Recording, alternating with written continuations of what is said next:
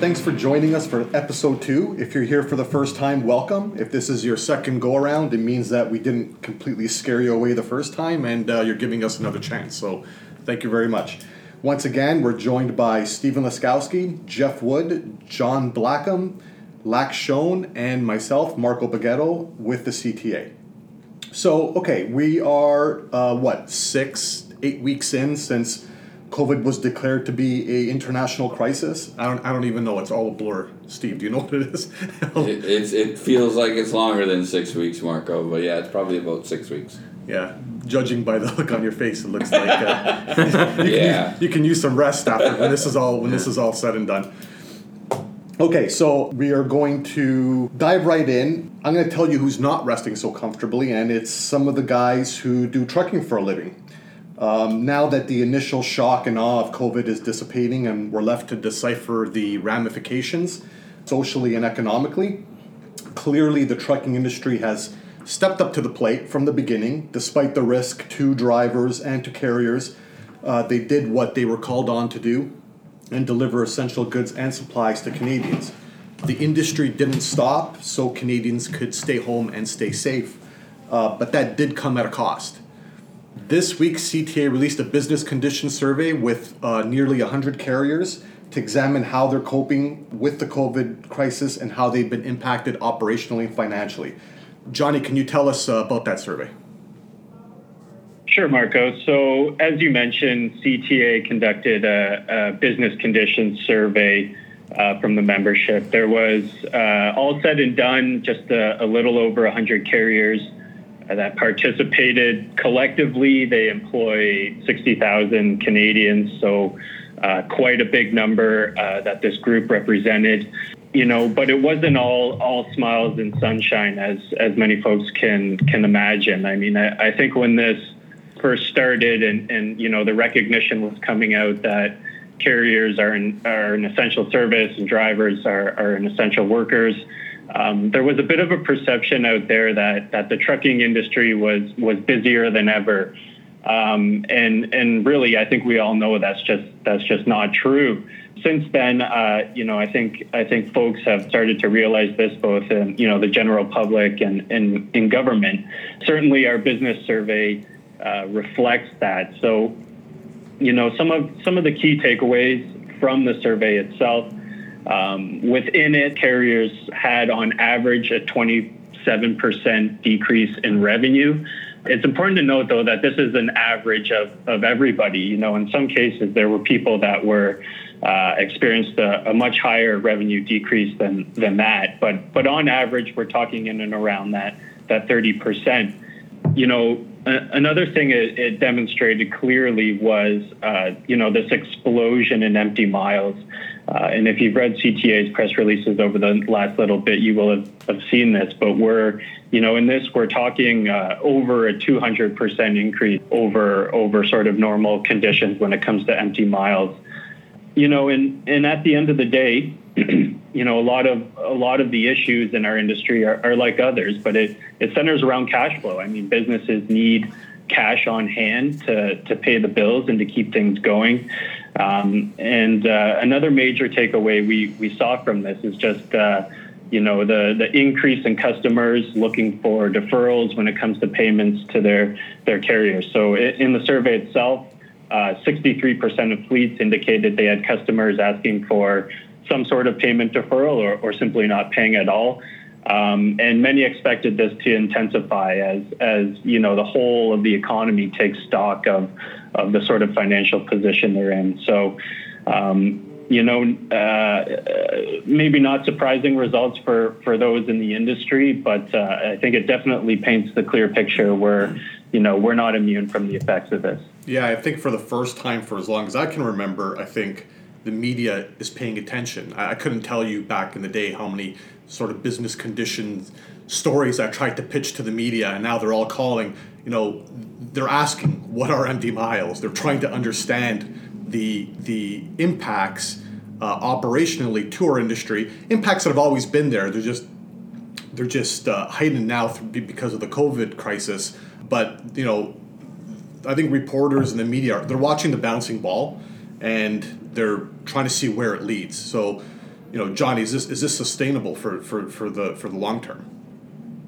Well, it's not, and I mean we've started to do some economic modeling on this, and it's not. I mean, we know right now through this pandemic, it's the trucking industry that's carrying all the essential goods that Canadians and operational businesses are relying on. But as we started to talk about a little bit in our last podcast as well, I mean, these are the same people that are going to need to be there for this economic recovery. That's starting to be sort of the buzzword in political circles. Okay, what happens when we restart the economy? Well, the first thing that's going to need to happen is the trucks are going to need to be there to carry all the the retail stores gearing back up, and the restaurants resupplying, and the manufacturing getting the inputs they need. So, when you look at the business condition survey and you see a number like 37% of fleets have serious concerns about their financial health or their financial survival over the next 3 months, I really think that should be a red flag for folks to say, hey, look, maybe we do need to take a really close look at the trucking industry and make sure they are there and are healthy for when things start to normalize again. And building off of John's comments about the 37%, in a lot of sectors that number is going to be a lot higher. And as John mentioned, the government of Canada is listening to CTA. They've been dealing and talking with us over the last 6 weeks on a very regular basis, and they are aware of the issues facing our sector and the need for assistance. And quite frankly, what we need is cash injection into our industry. And our proposal to the federal government is a payroll tax deferral, which would allow carriers to hold on to payroll taxes for over the next 3 months with a deferral payment between 12 and 18 months. As John mentioned, the economic modeling we're doing it shows a significant positive impact of such a policy. And as we manage COVID-19 and the economy relies on trucking, this is the kind of measure we're going to need to move forward. Not only move forward, but to come out of COVID-19. And it's a low-cost measure, and we'll continue to talk to Ottawa with regards to this. And the other issue that obviously it's not just about companies, it's also about their drivers. Drivers have experienced rising costs associated with operating during COVID-19. And again, we are having regular discussions with Ottawa with regards to the need to increase meal allowance for both long-haul and short-haul drivers. So we will continue to engage Ottawa on these issues, and the Prime Minister has mentioned that more relief measures will come, and we will do our best to ensure that the trucking industry is included in those measures. Steve, give us a peek behind the curtain. How optimistic are you? Well, I think that, I've been in this business for 25 years. I've never seen an economic crisis like this, not just in our industry, but the whole economy. Ottawa's listening. We've done our best as an association to not just ask for relief, to quantify that relief, give specifics about that relief, and I don't think all sectors have done that. So that should put us in near the front of the line in terms of consideration. Whether we receive our ask is another matter, but I could say this, that all the associations, members, and the Government of Canada are involved in this and in listening, and let's see what happens. Lack, I want to ask you, because, you and I are still taking calls from drivers. Yeah. There's still a lot of confusion out there. The protocols are in place.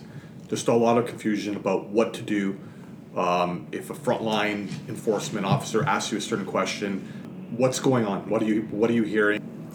Well, as compared to the first couple of weeks when the crisis really started to come into effect, there was a lot of confusion that was going on. both in the form of officers not fully understanding the rapidly changing policies that were being implemented, but also some confusion on behalf of drivers and carriers in terms of what the requirements and policies actually meant for them. So both CBP and CBSA have done a very good job in recent weeks in getting the message out to officers in terms of what the policies are in regards to quarantine protocols for drivers and who is supposed to go into quarantine and others who are not supposed to go into quarantine, and issues such as that. Again, greatly clarified, and many issues have been coming up over the last couple of weeks. Has the trepidation moved towards the interaction between the parties? Is that where we're at right now? Yeah, I think lately, over the course of the last couple of weeks, obviously there's some, as you mentioned, trepidation on behalf of drivers, and obviously the border officers who are processing drivers moving across the border as well. So that's going to be sort of a natural situation with the spread of the virus as it is occurring. There are drivers that are going into the hotspot locations in the U.S., whether that is New York or New Jersey, Pennsylvania, other states in the U.S. that have significant issues with COVID-19. So we're working with government, carriers, getting feedback from drivers in terms of how we can limit or make the interactions at the border as safe as possible for all parties involved. And we've started that process in working with both CBSA and CBP and getting out what we're calling, for a lack of a better term, a best practices or a tips type of document to really outline what government is doing to ensure that these interactions at the pill booth are as safe as possible for all parties involved. And no, we understand there's a lack of PPE that's currently available, things like gloves, masks, and sanitizers. Getting some of these supplies is a challenge for everyone. Government is working to get a supply of these types of products at their ports of entry, so they can give them to drivers if drivers don't have them. They're also reaching out to industry and saying, what's your supply and demand looking like right now? How can we help you in procuring some of these products if you need them? So we're in ongoing discussion with government on getting these types of supplies and ensuring again that the interaction between drivers and border officers is as safe and sanitary as possible. Lac, we have a lot of documentation on our COVID page at cantruck.ca, and I welcome anybody to visit that, check out the resources. Quickly, can you run down 3 or 4 best practices? Yeah, so we've been getting some feedback from carriers over the last couple of weeks in terms of what they've been doing to sort of ensure sanitary practices within their operations and for their cross-border drivers. I mean, I don't believe it's anything that's going to come off being earth-shattering by any means, but just sanitizing the cab, all parts of the cab, and ensuring proper handling procedures in terms of eating your lunch in your cab, not interacting with other people if possible, disposing of your garbage where possible, not keeping items like garbage and other unnecessary items. My favorite is drivers should not place identification in their mouth. Yeah, so this was a suggestion that came from a couple of carriers. So I guess it's probably forced a habit by a couple of the drivers, as if drivers are coming up to the pill, it's just again force of habit. They're pasting their identification in their mouths and then they're handing it over to the border officers. So that's a real thing. Enough for CBSA to say stop licking your ID and handing it over. Yeah, exactly. I mean, it's not something we'd recommend either. But yeah, I mean, carriers, they're implementing the use of gloves, hand sanitizers where these supplies are available. I know a lot of companies are sending out regular email updates in terms of some of the changes they're seeing that might impact cross-border drivers. Those are the things that have come back to us in terms of some of the recommendations and best practices and tips that carriers are using right now. Now that I'm thinking of it, one more thing I should mention is that the use of TAP for those who are paying to cross at the border is another thing that has been recommended by bridges and bridge operators. So if drivers can use TAP, that is definitely a preference. And there are some bridges already that are going cashless for a number of different reasons, including hygienic reasons and limiting the exchange of cash between both officers and toll attendants and drivers as well. Okay, so I mean, we'll probably have more information on this in the coming weeks, but quickly, what are you hearing for what's next in terms of is there any information at all about border restrictions being lifted or relaxed, extensions? What are you hearing?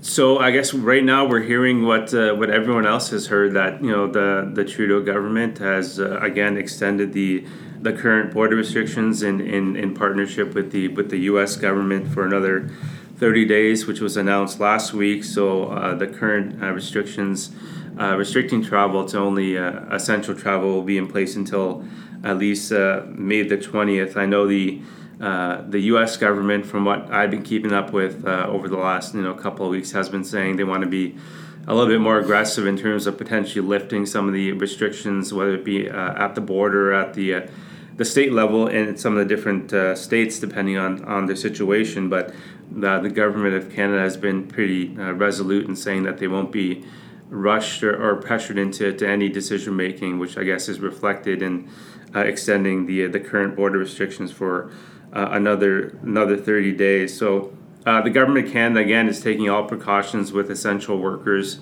who are traveling across the border. We saw that last week in regards to the announcement on face masks and having all essential workers wear non-medical face masks when they're crossing the border. We also heard actually a rumor about the potential for the wearing of gloves maybe being introduced at some point on Monday of next week. So we did check with a couple of contacts on that issue. They said we haven't heard anything about that. With that being said, if we start getting calls on Monday about the mandatory use of gloves being implemented at the border, we're probably going to edit this section out of the podcast anyways. So there's no shortage of surprises when it comes to the border. There's no shortage of surprises for sure. And on that note, we've been in contact with all the different agencies involved with the border, whether it be CBSA, Transport Canada. We had a good discussion with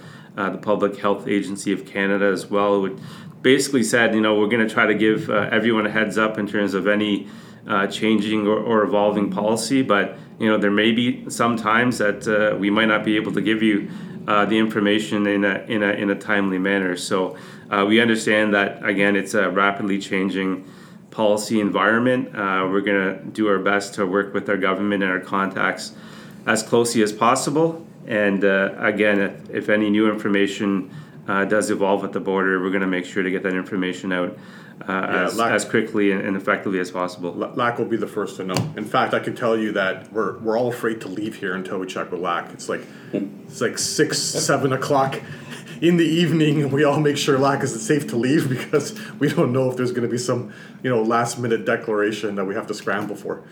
Okay, I'm all COVIDed out. Anybody else? Want to talk about something else for once? Let's go to Mr. Wood. All right, Jeff, what's happening on the operational front? So, Marco, I mean, our focus, obviously, for the last 6 to 8 weeks, wherever we're at, has been on COVID. However, that doesn't mean that sort of the policy development side of things stop.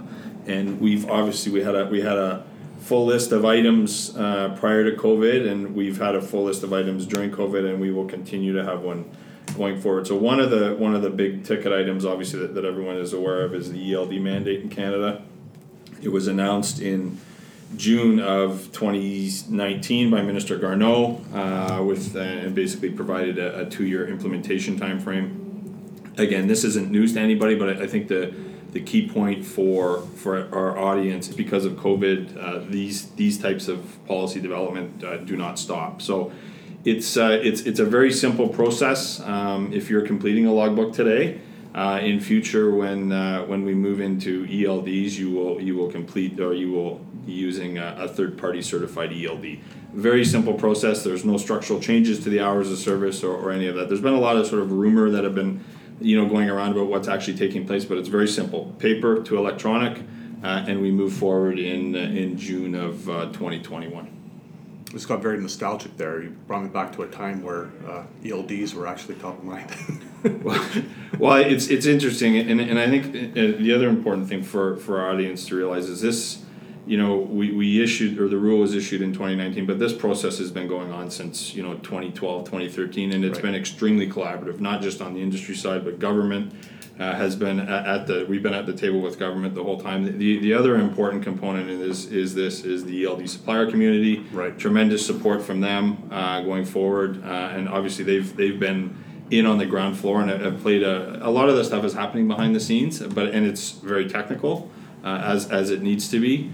They've been extremely helpful, and again, they've really developed the process in lockstep with Transport Canada, and I'd be remiss if I didn't say that the provinces and territories played a huge role in shaping what we now see in the final rule. It's a very practical approach to what we're doing, and one that we're confident and we know will be successful when we move forward. Impressive, because I think we can speak for ourselves and what it feels like to be pulled in a million different directions, and you're telling us that government and supplier stakeholders are still on top of things. We're still monitoring it, and we're still progressing forward behind the scenes, even though obviously everybody's mind and attention is somewhere else. Yeah, and again, it's something. The process was set up so that it would evolve. I think if you really wanted to dig into the details of Gazette 2, Transport Canada, it's a 24-month transition, but the way Transport Canada set it up is it's 12 months to sort out the certification process. So we're into that process now. It's working. Things are happening. A lot of sort of the certification bodies and the accreditation processes are happening, are available. And then the next phase is a 12-month phase in from to update the ELD technology. And I think one of the key things to remember is you've got all the key suppliers at the table who have been involved. They've helped design the test plan, so they're in the loop about what's going on. The transition to sort of the Canadian ELD designed to our Canadian standards is really what we're calling, I'll call it an over-the-air transition. So a lot of the technology is in the trucks already. It's a simple software upgrade that takes it from version 1 to our ELD standard. Right. I think that this is all evidenced by the fact that the infrastructure has been in place. It's been an efficient system, and it just shows how ahead of the game we are, even ahead of the Americans. Can I say that? Sure you can. And I think and there's nothing wrong with that, Marco, because when you use that terminology, and that's code word for us, is that we're moving to a third party certified regime versus self certification. It's absolutely the right thing to do, and it puts everybody at ease, and it basically simplifies the process. So it's got a couple items to it. One, the enforcement community has a list of the certified devices. They know exactly what they're dealing with. And two, from a consumer protection standpoint, from a carrier standpoint, knowing that they're getting a product that's certified and will be accepted, it's there. It's in black and white.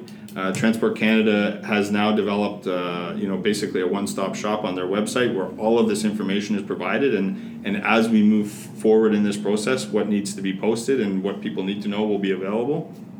I think the other critical thing, and we talked about this again in a very technical world, is we look at ELDs as evergreen. So it's something that you continuously need to stay on top of because it's technology. As technology develops, things change. So Transport, along with the Standards Council of Canada, who will be responsible for the certification process, develop what they're calling a Certification Stakeholder Advisory Committee, and that's basically, in layman's terms, that's a committee that will involve ELD suppliers, government, and then other interested parties, basically to monitor this going forward to make sure that what we're doing, and as technology evolves, if the standards themselves need to be adopted. And again, this is all behind the scenes. This is stuff that the ELD suppliers deal with. That the carrier sees the final product, they know it's compliant, but it's an extremely important component, and we're very happy with how that process is rolled out and how it will go forward. Thanks, Jeff. I think in summary, Marco, if I had to summarize that, it's all systems go for June 2021. And what are you feeling? What are you anticipating over the next few weeks? Well, I think that it's not so much anticipating. I think that, look, everyone's aware of the impact the economy has had on all business sectors, including ours. And no doubt there will be some voices coming out of COVID-19 asking for relief from all kinds of things. But our message is pretty simple. When it comes to safety, ELD, third-party ELDs is the way to go, and we are proceeding accordingly. Absolutely. Well, thank you very much. That, I think, wraps up our second episode. I would like to ask anybody listening if they are interested, if there's a topic or a question you have that you want us to address on the podcast, we'd be more than happy to do that. You can email me any questions or comments at marco.beghetto, beghetto, @cantruck.ca. And we will try to address those questions and comments when we can. So once again, thank you very much, and we'll see you next week. Bye.